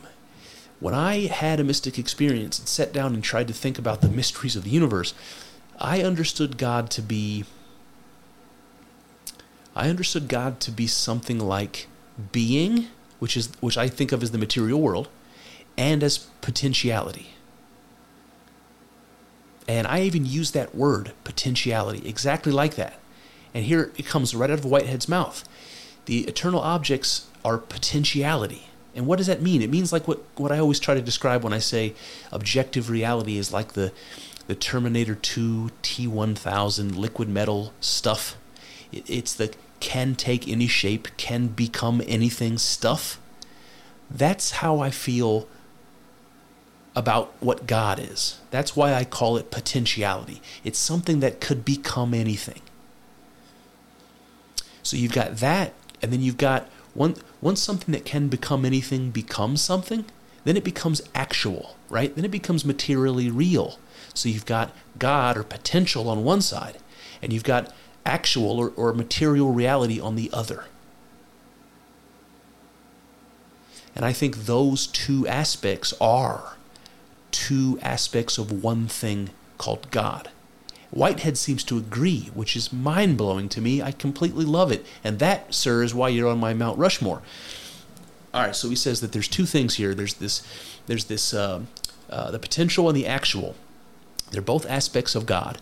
One of them is called the primordial nature of God. That's the potential. The other one is called the consequent nature of God. So let me.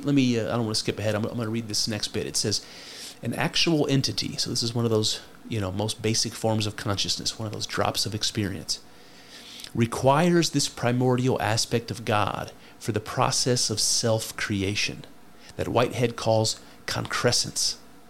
Each actual entity has the purpose of achieving its self-creation.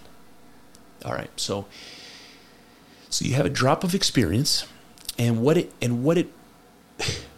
wants, it's a weird way of putting it, what its purpose is to become real. And it does that through God.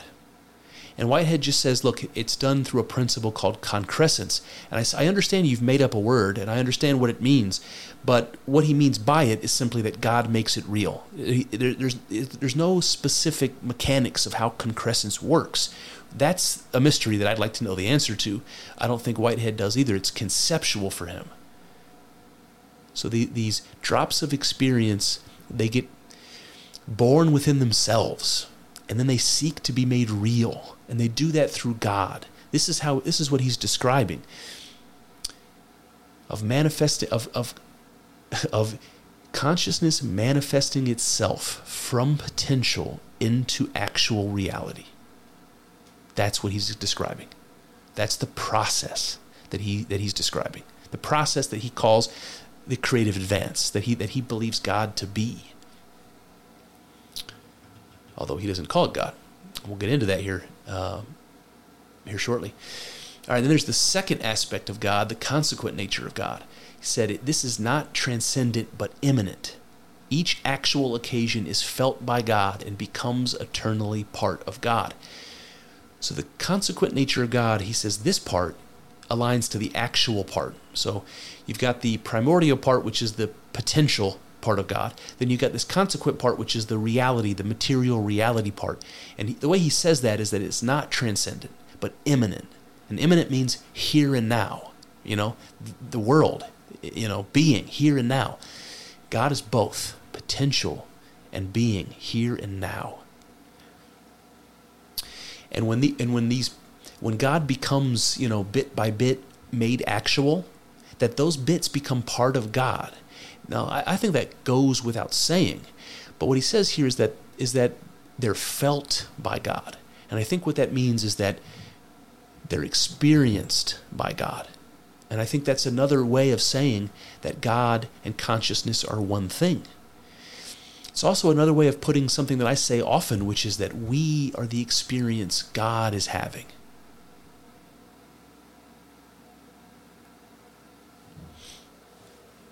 So experience is made real and felt by God.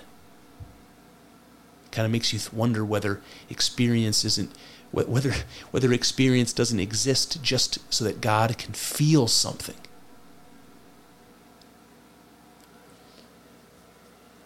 And if God is that which feels, that's consciousness, baby. That's consciousness. All right, go on. Here's a quote. It says, God's aim for actual occasions is depth of satisfaction. So God's aim for these, creating experience, let's say, is depth of satisfaction towards the fulfillment of his own being. Thus, God's purpose in the creative advance is the evocation of intensities. What does he mean by that?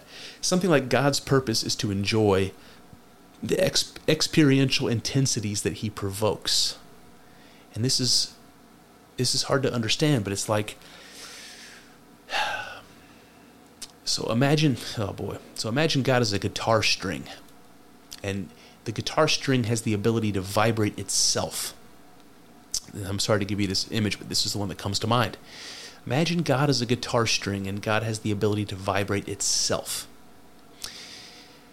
This is like saying that God vibrates itself on that string so that it can feel itself, that's something that it enjoys, that is satisfying to it, and that vibrating itself in different patterns, different frequencies, playing a song with itself, let's say, that would be something that it would enjoy more than just a simple, strumming of its string. This is what it means when it says, by satisfaction, it means to fulfill its own being. It's like God being God, God doing what God does, and it likes it. So that's the whole purpose of it doing it. God likes being God, so he's going to carry on being God. That's kind of like the circular reasoning that this seems like to me. I think there's a grain of truth in it. I just don't know that it's very well articulated. I think what the grain of truth is that God fulfills itself. I think that's the same thing as saying God is self-created. But I'm going to leave that for a little bit because I'm going to give you a little bit more on that. So back to the book here. It says, Whitehead's God neither gives us morality, nor does he provide the ultimate ground of reality. So this is where we're going to start talking about God differently than the creative advance. So when I think about God, I think about the thing that's responsible for reality. That's what Whitehead calls the creative advance. So God for him is something different. So let me give this to you. Whitehead's God neither gives us morality nor does he provide the ultimate ground of reality. God itself is an actual entity. God is a unique actual entity, but he's not supreme. Okay, interesting. So God, according to Whitehead, is one of these accumulations of experience, an actual entity. He's some sort of special kind, but there are lots of others. They're also actual entities. He's not supreme at all. It's the creative advance. It's the process that's supreme. So I want to make a joke here. This idea of God being an actual entity just reminds me of the way Scientologists use weird phrases like operating thetan. God is an operating thetan. It's like a made-up title with a definition. I realize Whitehead is doing it legitimately to make a very complex and precise point, and L. Ron Hubbard was doing it to be an asshole. But I'm just pointing it out. God itself is an actual entity. So this is interesting. It's like God, in Whitehead's perspective, isn't the source of reality. The process is, the creative advance is. But the creative advance does create God. And then God goes on to give concrescence, right? God goes on to make things real. And so God is part of the process, but he's not the starter of the process, and he's not the process itself. He's just a part of the process.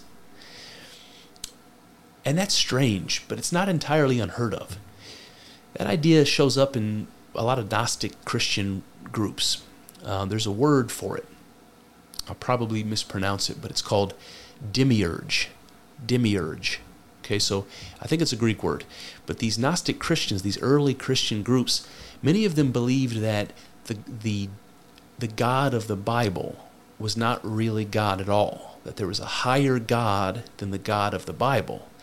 The higher God created the God of the Bible. The God of the Bible then turns around and creates the cosmos. The actual God just sort of fades off and doesn't do anything else. And the God that he created is masquerading as God, pretending that he did all the work and all that. But really, he's some kind of a phony. Some people even say that the devil, the biblical devil, is the demiurge. It's the God that isn't really God.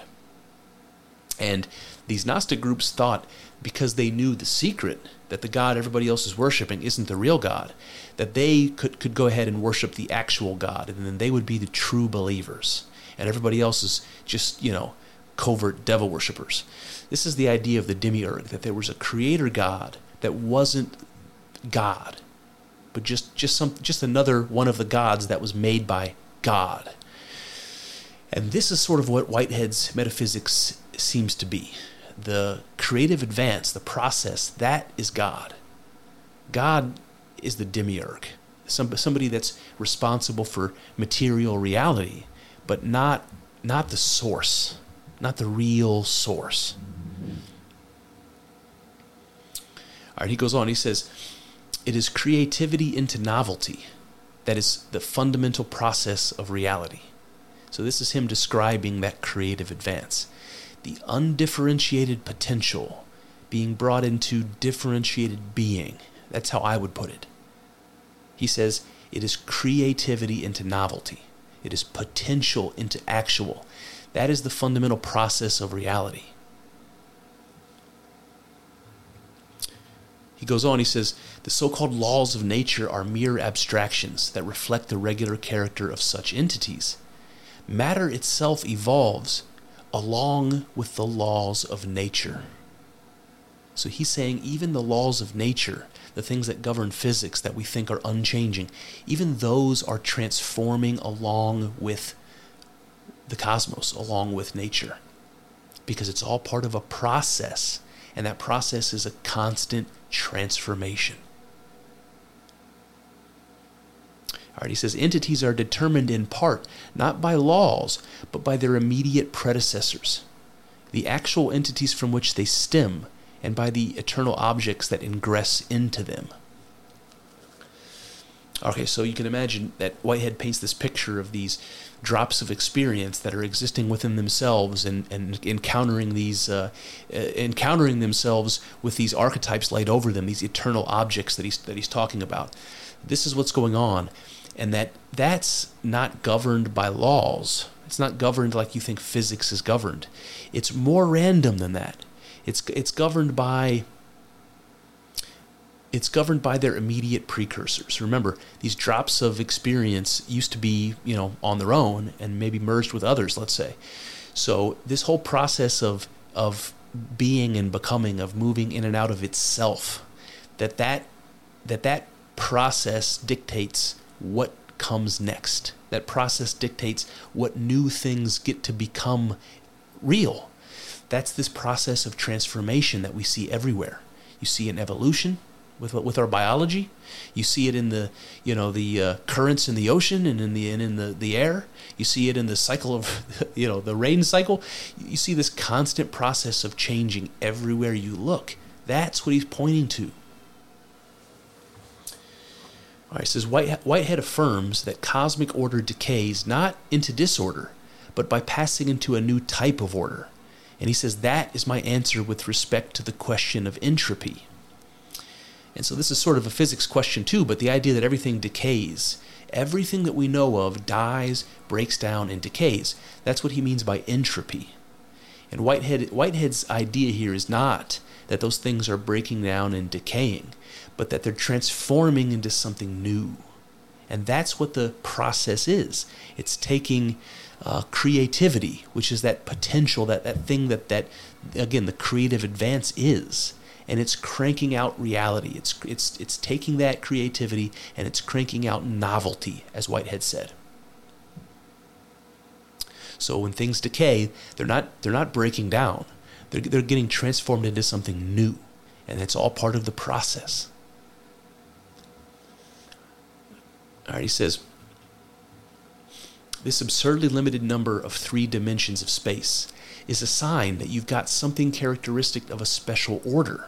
So he's just talking about the way our reality seems. It's like the fact that there are only 3 dimensions instead of any number of dimensions. That should be a sign to you that there's something special, there's some kind of special order going on. Something intentionally limited, He says, yet there are other types of order of which you and I have not the faintest notion. He says the universe is always driving on to novelty. Okay, so what that means is, he specifically talks about dimensions, but what this means is that there's way more going on in reality, like he said when we were talking about perception, that we're capable of understanding. So there's a lot more potential than we're capable of understanding. And then he ends by saying the universe is always driving on to novelty. And so the process is infinite. It's always creating something new from within itself, and that process never stops. And again, there's more room and more opportunity for that in the world than we can even imagine. Then he says, Whitehead advances a process philosophy of organism, where even matter, space-time, and the laws of nature are in a state of flux. Organisms evolve, and all actuality is organism. So that's a pretty good way of illustrating this transforming nature of things. You know, from the creative advance all the way to you and I. That everything there is an organism. Things existing within themselves, moving and living within themselves, constantly changing all the time at every level. That's the idea of this fractal, transforming flux. Then he says, Whitehead affirms that God is also immersed in the flux of actuality. And I actually love that. I actually agree with that, but not in the same way that Whitehead intends. You know how Whitehead said that God sort of emerges, partway down the process, that God is not the first thing. Creative advance is the first thing. God is, experience accumulates to a sufficient point until God can exist. So God exists at some point along the way. And he says because of that, God is also part of this constant state of transformation. Now, that part I agree with. I don't believe that God is somewhere, invented somewhere partway through the process. I believe God is the creative advance. But I do believe that the creative advance is transforming. I believe that the transformative nature of God is reflected in the transformative nature of being, the world. We're constantly changing and transforming and decaying and dying. Entropy is a thing because we are the same thing that God is, and God is transforming. So we are transforming. That's my perspective. And I can still hold that perspective and keep God at the top, which is something that I have a very hard time understanding why Whitehead has done it. I sort of wish he would have used another word other than God to talk about this thing that makes that acts this principle of concrescence out and makes things real. Pick a different word, man. I don't. It's confusing, and I just don't agree with it. All right. So this transforming relationship between God and being, it's just important to know that God is part of it, and I agree with that.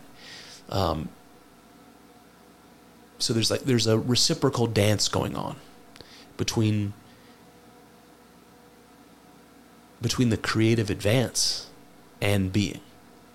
And that, I think, is what Whitehead calls process. And he ends by saying that the creative advance is an unforgiving torrent. There's no end to it. All right, guys. Thanks for sticking with me. I'm going to give you my closing remarks here, which are prepared. So let me just read this to you, and then we can go about our days. All right. I admit I was skeptical when I first started reading Dr. Shersted Hughes' piece on Whitehead. The outline of his metaphysical system seemed highly abstract and convoluted at first glance. The kind of thing you see philosophers do to either seem like they are covering new ground or to make their ideas seem more sophisticated than perhaps they are. The use of invented words is a good example of this, like Heidegger's Dasein. Whitehead invents words, or new meaning for existing ones, in order to make his thoughts clear. Concrescence, ingress, prehend, etc. But in the end, I may have made a hasty judgment.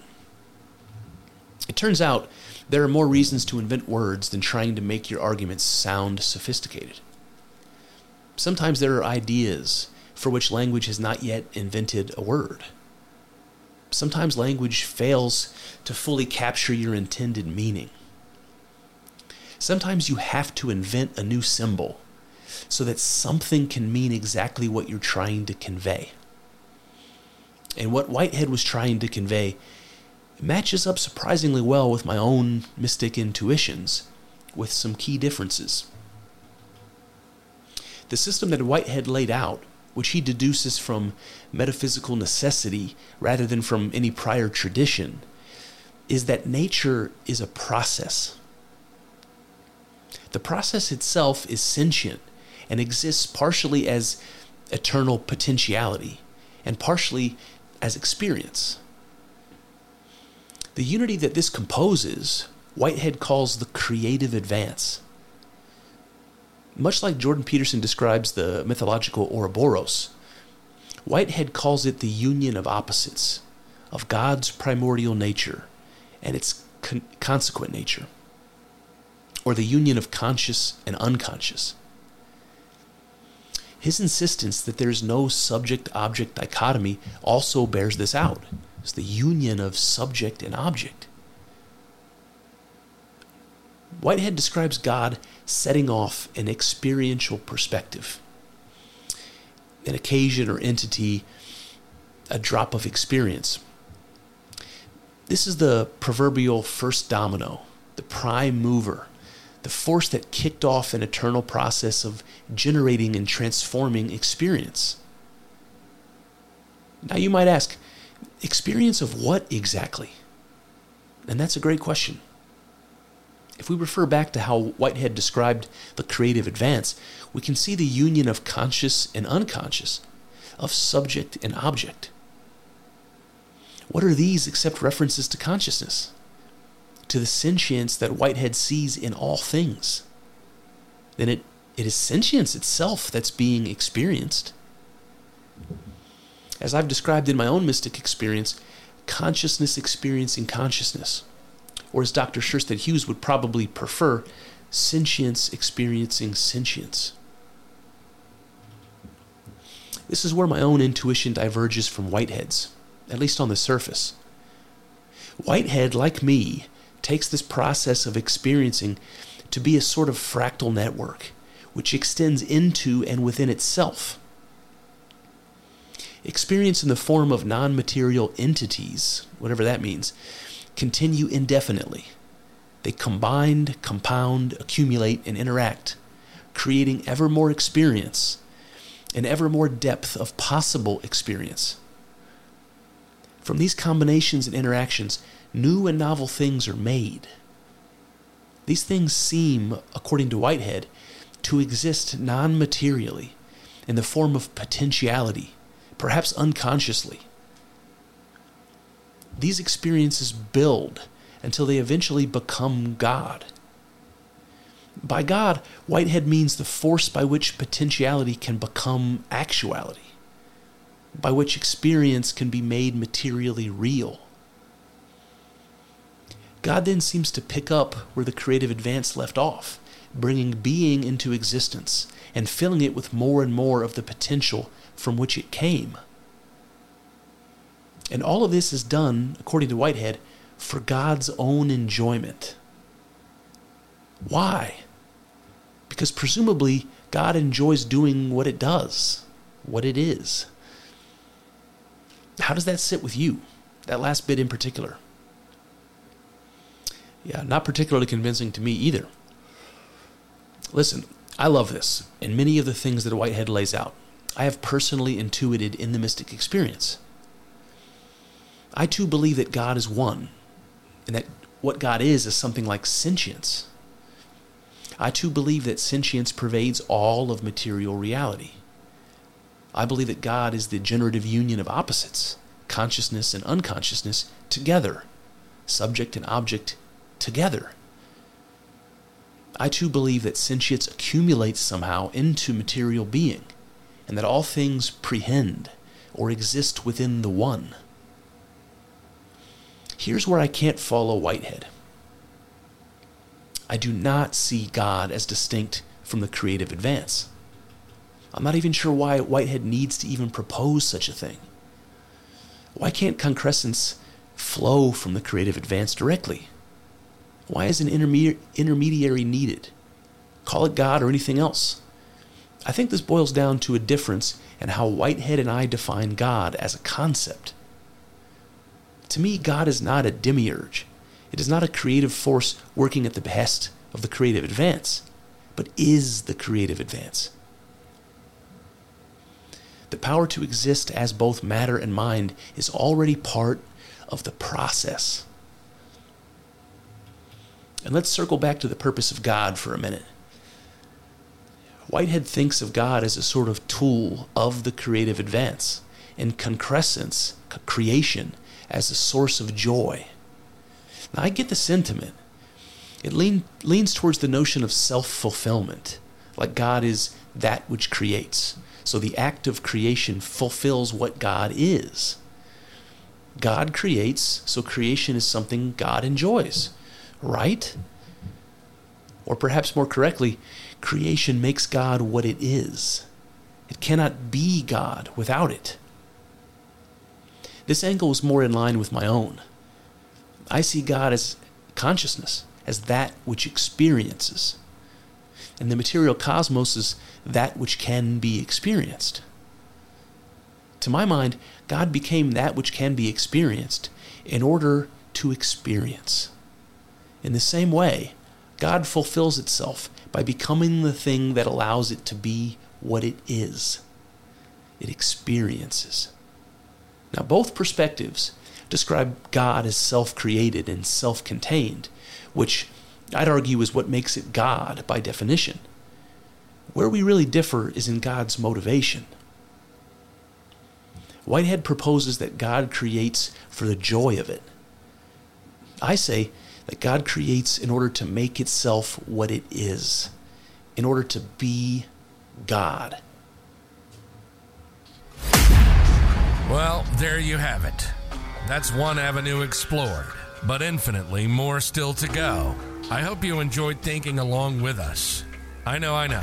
It's not easy work. Thinking. It's hard and full of uncertainties, but I'm grateful for the company as we trek through this together. Here's to hoping that the juice is worth the squeeze. See what I did there? Let's find out together in the next episode.